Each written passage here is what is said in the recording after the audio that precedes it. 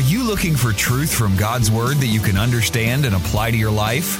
You'll find it today on Make It Clear with Dr. Stan Ponz. Listen now as Stan makes it clear.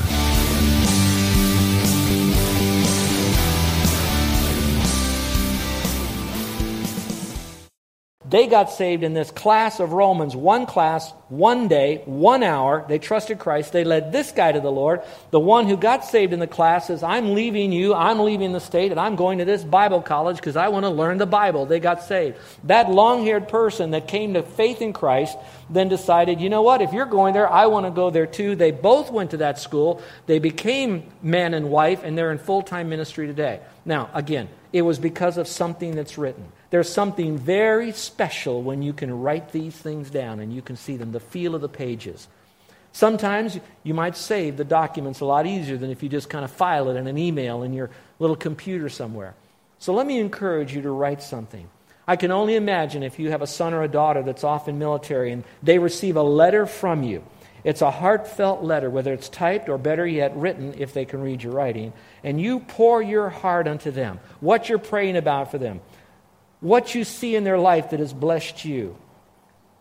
What you would like to see in their life that might add value to their life. How you're thanking God that you've been entrusted with that son or daughter. And they can have that letter. They can treasure it. They can fold it up. They could read it again and again and again and again. They could save it for their kids someday. There's something in a written fashion that makes it better. So let me encourage you to get into a letter-writing campaign. Get the church directory out. Look at the people you haven't seen and around in a while. Write them a note or a letter. Tell them you're thinking about them, you miss them, you love them, you care for them, you're there for them. Whatever you want to do to add value to their life. Take your family directory out and begin to write them. When you send Christmas cards, put a personal note in there. Do something special that'll encourage them. That's the second way. The third thing that he did is he went to go visit them. And so maybe in your repertoire of connecting with people, you could look to them and go see them as often as you could go visit them. Nothing gets them more excited than when they see you and they can hear you and talk to you. I mentioned I think last Sunday that I went to our first family reunion. There were people we haven't seen, and frankly, one guy introduced himself to me, and I had no idea he was part of our family. I couldn't even recognize him. It was so long ago. And the hugging and the loving and the caring that there was just to be around them, to sit down and jibber-jabber and talk and look into their eyes and feel the experience of that moment. So go visit them. Here's another way you can do that. What you can do that I think might be helpful is put them underneath the sound of great Bible teaching. Now in Scripture, here's what Paul did. It said he ordained elders, spiritual leaders, over the people that he started a church with. So he started them together, but then he put people for accountability over them so that those people would be underneath accountability. So for you, what you might be doing is looking for a Bible-teaching church that teaches Scripture, teaches the gospel clearly, faith alone and Christ alone, exposits Scripture as a healthy church, and make sure that they're going to that church rather than just being involved in something that might not be quite as strong. And remember, it's because of accountability. He put spiritual people over them for accountability. The fifth thing that he did to follow them up is that he called other people to come around them. So maybe for you, you might send that person, your family member or friend, you might give them a book, you might give them a DVD, you might give them a CD. You might have other friends that live in the area and you contact them to go visit your family member. Maybe they'll do things together. So there could be that bond of fellowship that goes on.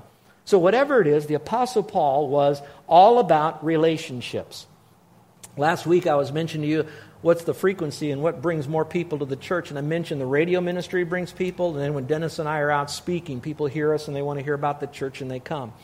I left one out because I want this week to really be something for us to understand.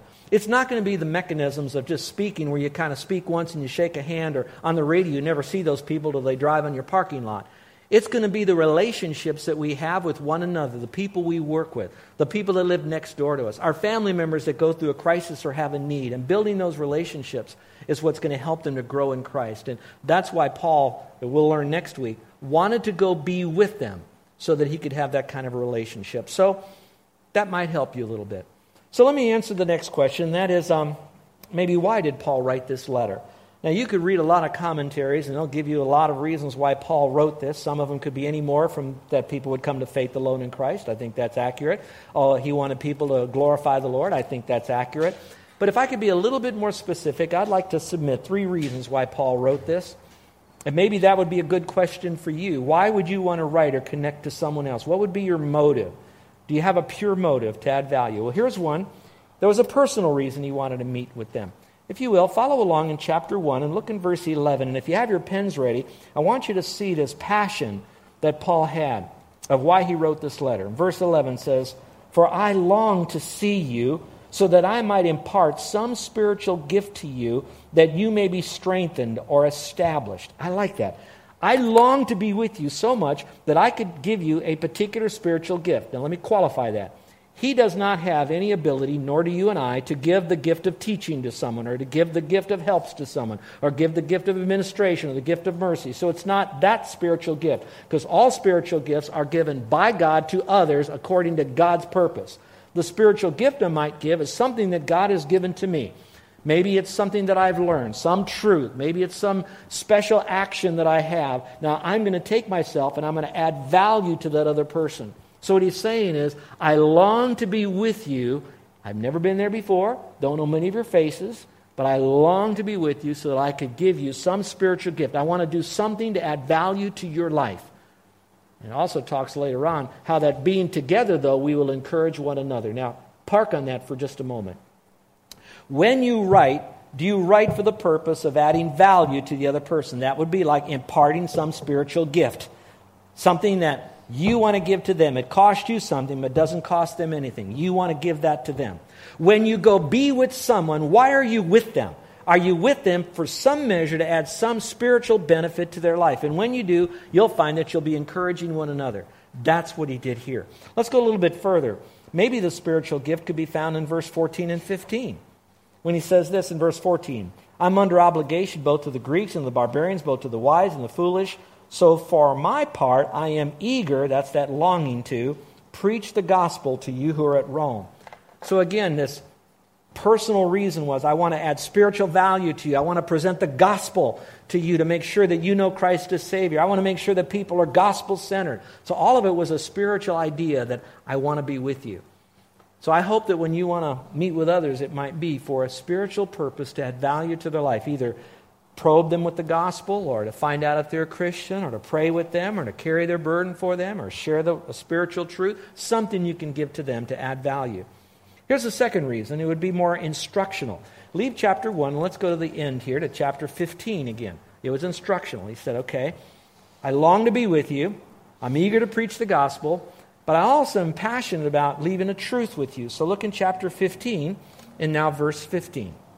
It says this, "But I have written," meaning this letter, "very boldly." I like it. It doesn't say, "I have written to you on some points." He doesn't say, "I've written boldly to you on some points." He says, "I've written very boldly to you on some points so as to remind you again because of the grace that was given me from God." Now, what does that mean?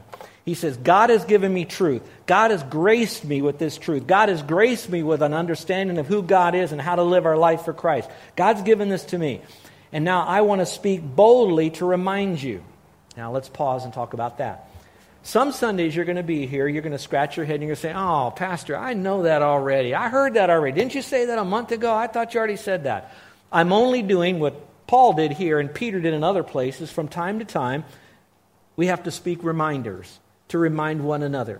And here it says he spoke boldly on some of these points, which meant that he was very eager, very passionate, not just to be with them, but to make sure that that truth gets in them when he is with them, because he so much wanted them to have a relationship with God. So sometimes when I'm up here, before I come up, I pray a great deal. In my mind, I'm thinking, can I come across with as much grace and tenderness as I possibly can? And then I get, quote, rocking and rolling with this right here, and I'm so passionate about this truth that you think I'm yelling at you. And I'm really not. I'm just so excited about this, and I want you to know the Lord. I want you to know the value of this book. I want you to live this book. I want you to do it today and for the rest of your life. That's that boldly that he is writing, until he could get there and pin their ears back with his own words, maybe. I don't know. But so he did it instructionally. Now there's a little odd, which would be the third reason, that's kind of tucked away right at the end of the book, and it's financial reason. Now this is really weird, so I want to give this to you, especially if you're a missionary. All right? He was writing here because he also was looking for resources from them. Now look up here on this invisible map over here. All right. We believe he's writing from the city of Corinth, okay? And so that means he's in Greece. But in his heart of hearts, he wants to go all the way to Spain. But on his way to Spain, he wants to stop in Rome because he wants to be with them. We've already studied that. He's got such a passion. He wants to be there. But really, he wants to go beyond Rome all the way to Spain. Why? The book says he wanted to preach the gospel where the gospel wasn't even named before. So he'll preach it anywhere, even if it was named there. But he wanted to go even beyond that. And Spain was like an untouched virgin area of people that needed Christ. And so now he says, I'm going to stop by and see you on my way to Spain. Now let's go back to the passage, chapter 15, and look at what he says here, especially if you're a missionary type. A little subtle way to ask for help. We might be able to see something that will be a blessing to us. Look in verse 22. It says, for this reason, again, I'm writing in all of this, I have often been prevented from coming to you. I wanted to, but I couldn't get there. But now, with no further place for me in these regions, in other words, I'm all done here, and since I have yet for many years a longing to come to you, that means he wanted to get to Rome for a long time, and he couldn't get there. Now verse 24, so whenever I go to Spain, for I hope to see you in passing. So I'm on my way to Spain, but in passing, I'm going to see you, and here's the phrase, you can underline it, and to be helped on my way there by you. That word helped is a very unusual word that's used in Scripture in the original language that talks about the fact that I want to have an escort to help me, but with the escort I would like to have the resources. So as I travel, I don't want to travel alone. I want someone to go with me, but I also want to have the resources necessary to accomplish my task, which is the preaching of the gospel in Spain. So in a sense, he's subtly asking them for some support. So for some of you that might have a missionary, the missionaries, they want to be here. They write us missionary letters. They also would like to have our prayers, as Paul asks others to pray for him. And in this context, you might want to go with me? How many of our missionaries have come to us to say, would you like to help us? Carol and I and others have been to China. We've been to Indonesia. Been to Singapore. We've been to many of our mission fields of our missionaries because they wanted us to go there, to be a part of what they're doing, to see what they're doing, to help them, but also for extra funding as well. So that was his purpose for writing. It was relational, it was instructional, and it was also a little bit financial. Well, what's the message? Simply stated, the message of the book of Romans is the gospel. Faith alone, in Christ alone, the gospel. The word gospel is mentioned 10 times in the letter, 4 times in chapter 1 alone. It is the gospel. The key words are the following. The word God is used 153 times. The law is used 7 times. Sin is used 48 times. Christ is used 65 times. Faith is used 40 times. And righteousness is used 34 times. And it's only used 92 times in Scripture. Now, what would be the mountain peaks of this entire book? Won't take much. Just jot these down. They're just one words, pretty much. These are the 5 mountain peaks. And if you look at these 5 mountain peaks, this is going to show you how we pass by this one, this one, this one, this one, and this one. It'd be like the 5 islands of Hawaii, the 5 big islands of Hawaii. We go to this one first, and this one, and this one, this one, this one, and we've covered the Hawaiian Islands. If you go through these 5 truths, you're going to cover the book of Romans. The first one is the word sin. In chapter 1, verse 18 through chapter 3, verse 20, it's going to talk about sin. The horribleness of sin. The absolute necessity of the forgiveness of sin. That sin is so wicked and so bad, and man is such an evil being that they need someone else to redeem them, which brings us to number 2, which would be salvation. And you're going to read all about salvation in chapter 3 through chapter 5, verse 21. Salvation is by faith alone in Christ alone. Romans 4:5, but to him that works not, but believes on him that justifies the ungodly, his faith is counted for righteousness. It goes to the very depths of the bad news of sin, to the beauty of salvation, which would be good news. The third word is sanctification. Sanctification, that's a word we don't use any longer, but that is we're set apart to be pure and holy for the glory of God. So sanctification. How do I live as a Christian in my Christian life? How does God live his life out through me through the person of Jesus Christ? Sanctification. The fourth term is the word sovereignty of God. Sovereignty of God. And specifically in this context, it's the sovereignty of God and how God worked with Israel and how God is working with Gentiles and Israel coming together to form the church and how the church and Israel can come together. But then you step a little bit further away. It's about the sovereignty of God and the workings of humanity from beginning to end of man. That God is large and in charge. The sovereignty of God. And in parentheses, you want to put next to that security. That's a separate word, but it's with sovereignty, meaning that He's so sovereign that once you trust Christ, you can never lose your salvation, because part of His sovereignty is to keep you secure. You can't ever get away from God. And the last word is the word service. Most books are divided with doctrine in the first part and deportment in the last part. Principles in the first part, practice in the last part. So the first part of this, chapters 1 through chapter 11, is all about doctrine. In chapter 12 to chapter 16, it's all about service. All right, this is how we serve the Lord. So we're going to get into all of that a little bit later on. So what might be our take-home point for today? Well, let me just give you a couple of them and then we'll end. As I went through this study just to get ready for this, I looked at the Apostle Paul and how much he hated Christianity, how much he hated those that followed Christianity, and how that God had to supernaturally step into Paul's life with Christ, giving this blinding light and speaking to Paul, where Paul then was brought into blindness, came to faith in Christ, and then gave his life to the Lord and became an apostle. I look at that and I say, listen to this for all of you. As bad as Paul was holding the garments of the people that killed the first martyr, which would be Stephen, you may know someone in your family that is so vehemently opposed to Christ, to Christianity, to your belief system, that it's hard for you to go to a family reunion. It's hard for you to be around them because they are so anti-Christ. Let me tell you, when they are that way, they're being brought under conviction often. And don't ever put it past the Lord that those are the same kind of people that once they come to know Christ as a Savior, they are just as much on fire, but this time for the Lord as they were against the Lord later on.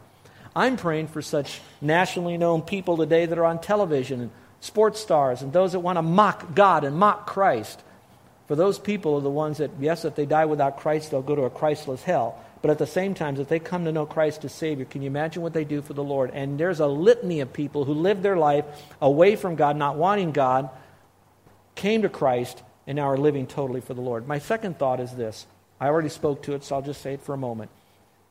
The value, the power of a letter and how it can change a life. The power of relationships with others, speaking on terms of value to them rather than just surfacey stuff all the time.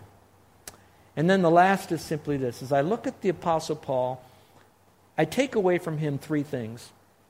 Number one, I look at him, it says that he was surrendered to the Lord. Totally surrendered as I look at his life. I want to be surrendered to the Lord. I look at him and I say, he did not have any more of the Holy Spirit than I have. He had the same capacity to choose with his own will to do what he's going to do with his thought, talk, and walk, and he chose to surrender to Christ. I have the same. I can't do certain things that Paul had because I don't have his gifting. I'm not shaped like Paul. I'm shaped like Stan. But I want to make sure that I'm all that God wants me to be as Stan. And so I want to be fully surrendered to him. The second thing I look at Paul is that he was sent. And he was sent out. And as he was sent, he accomplished what God wanted him to do. And I want to make sure that I am very much in the center of God's perfect will to the people group that God wants me to be sent. And to do what God wants me to do. And the last, it says that he was an apostle. I think about the word apostle now, similar to the word sent, but when I look at apostle, that means he was handpicked by God, shaped by God to be an apostle, to go and plant churches and help those churches to thrive through the 5 follow-up methods that I taught. Now, that being the case, as an apostle, I have to look at how am I shaped. I don't mean shape. I mean my spiritual gift, because that's part of who I am. What is my passion? Different people like different kinds of ministries. What is my passion that God has given to me? What would be my abilities? There are certain things that I can do. There are certain things that I can't do. I can't do some things, but I can do some things. And then what's my personality style? And is that personality surrendered to the Lord? And what are my experiences? What did the Lord allow to happen to Stan and Carol that helped shape us? That made us who we are. And now am I fully surrendered to the Lord, and I'm now being sent and doing what God wants me to be? So I can take something away from this entire message today about Paul, about this letter. So as I get ready next week to open it up and I go to verse 1, I can now learn what I can do for his glory. And that's where we are today. Let's pray, shall we? With every head bowed and every eye closed. I am passionate about this book because I love you folks so much, and I want you to be so impacted by this book. My confidence is not in my ability to preach it or to teach it. My confidence is that if I at least give it to you as accurately as I can, and I trust the Holy Spirit to work in your life, that the Lord will begin to do things in your life to give you a love for this book. And then from this book, the Spirit of God will change you and use you. And you'll experience His closeness. You'll have the sense of fulfillment in your life because you're living this book. But you'll also have a sense of fruit because you're living it out among other people and affecting them for Christ. And those of you who are our guests here today, just remember that word gospel. That gospel is good news. And what's the good news? Is the fact that no matter how bad we are, we still are eligible to go to heaven because it's not based on our good works. It's based upon Jesus Christ's death and resurrection. That is the gospel. He died and He rose again to pay our sin debt, to open the door of heaven and an eternal relationship with Him. And we walk through that door by realizing truly how lost we are and hopeless we are and how that we cannot do any good deed to get to heaven. And then we realize that Jesus Christ is the Lord who died and rose again. We take Him at His word and we just believe Him. Yeah, we do believe in Him, but we just believe Him. We take Him at His word. And in the course of doing that, we then fully experience His forgiveness. He seals us and sets us in His forever family. And I pray that you will place your faith in Christ right now. Maybe say something like this: Lord, I know I've done things wrong. I know there's no good deed I could ever do to go to heaven. And I know that it's not by any deed, it's only by trusting Christ. So that means it's not by faith in Christ plus something or minus something, taking something out of your life. It is just coming to Him just as you are, a sinner in need of the only Savior there is, Jesus Christ. And you come to Him now. You don't have to walk an aisle. You don't have to stand up. You don't have to say anything. You don't have to raise a hand. But you must trust Christ now. That's an act of will. Would you do that? This whole book is designed for people just like you, just like us. Would you trust Christ? If you're trusting Him today, you've never done it before, you're accepting the payment He made for you on the cross by trusting in Him. I'm going to ask you to slip up your hand. And when you do, you don't have to stand up, don't have to say anything. I'll just acknowledge that. I'll just say, thank you, I see that hand, that's it. And then I'll pray for you in an anonymous fashion. The Lord already knows who you are because you were already saved. The moment you trusted Christ, your hand went up afterwards. So it's just something you do outwardly to let me know. It has nothing to do with you getting saved, having your sins forgiven. But is there anyone in here today that's ready to put their faith in Christ and would like for me to pray for them? If there is, would you slip up your hand right now? Every head bowed, every eye closed, no one looking around. Put your hand up right now today. If today is the day you're accepting Christ as your Savior, would you put it up? All right, Christians, how about you? Are you ready to dive into this book? Would you begin reading it? Maybe get yourself a good commentary. Just read 2 chapters a day, and maybe on the weekend, read 4, and you'll have it all done in a week. It'd be great to do that. Maybe some of you're being led now to interface with others through a letter writing campaign of encouragement, passion. Maybe some of you are going to pray more for those who are outside the faith that seem to be so much fighting the faith. And continue to pray for them and never let up. Who knows what God can do in their life? And maybe some of us need to see that we've been shaped for a ministry too. And what is our ministry? Is it involved in church and helping out different people groups in this church? Is it out in the community that needs some of us to get out of the 4 walls during the week sometime and build a relationship with those people? Maybe a Bible study in our home, or maybe to take them out sometime and just begin to probe them with the gospel. Maybe it's to get involved with some of the folks on the island that have special needs. But whatever we're doing, we realize we're shaped for this. It's not just live our life and we go to church on Sunday as it's like one little compartment in a vitamin packet.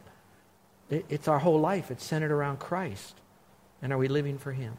So just let the Holy Spirit and you work that out, and I'm confident that you will soon discover God's perfect plan for your life. Our gracious Heavenly Father, I thank You for Your dear, dear book that You've written to us, Your love letter to us. I thank You that You preserved it, that it's sufficient. We don't need any more than Your book. That, Father, You've given it with Your power. So if it was written, authored by the Holy Spirit, and the Holy Spirit's within us, then we have the capability of understanding it, but also living it. So help us with that, Father. Help us, Father, to discover why we're here and what we're to do for You. Help us to be involved in communicating with others, maybe by praying for them, writing them, visiting them, putting them in touch with others, making sure they're involved in a good Bible teaching church, But Father, use us for thy glory. For it is in your name we pray. Amen. You're listening to Make It Clear with the teaching of Dr. Stan Ponz, founder of Make It Clear Ministries. Make It Clear is dedicated to taking the Word of God with clarity into every person's world. It is the support of listeners like you who make the ministry of Make It Clear possible. You can provide your tax-deductible gift to Make It Clear online by going to makeitclear.org, or you can mail your gift to Make It Clear, P.O. Box 607901, Orlando, Florida 32860. Thank you for helping us make it clear. If you would like to have Dr. Ponz speak at your church or event, please send us an email at tellmemore@makeitclear.org. Thank you, and remember to make it clear.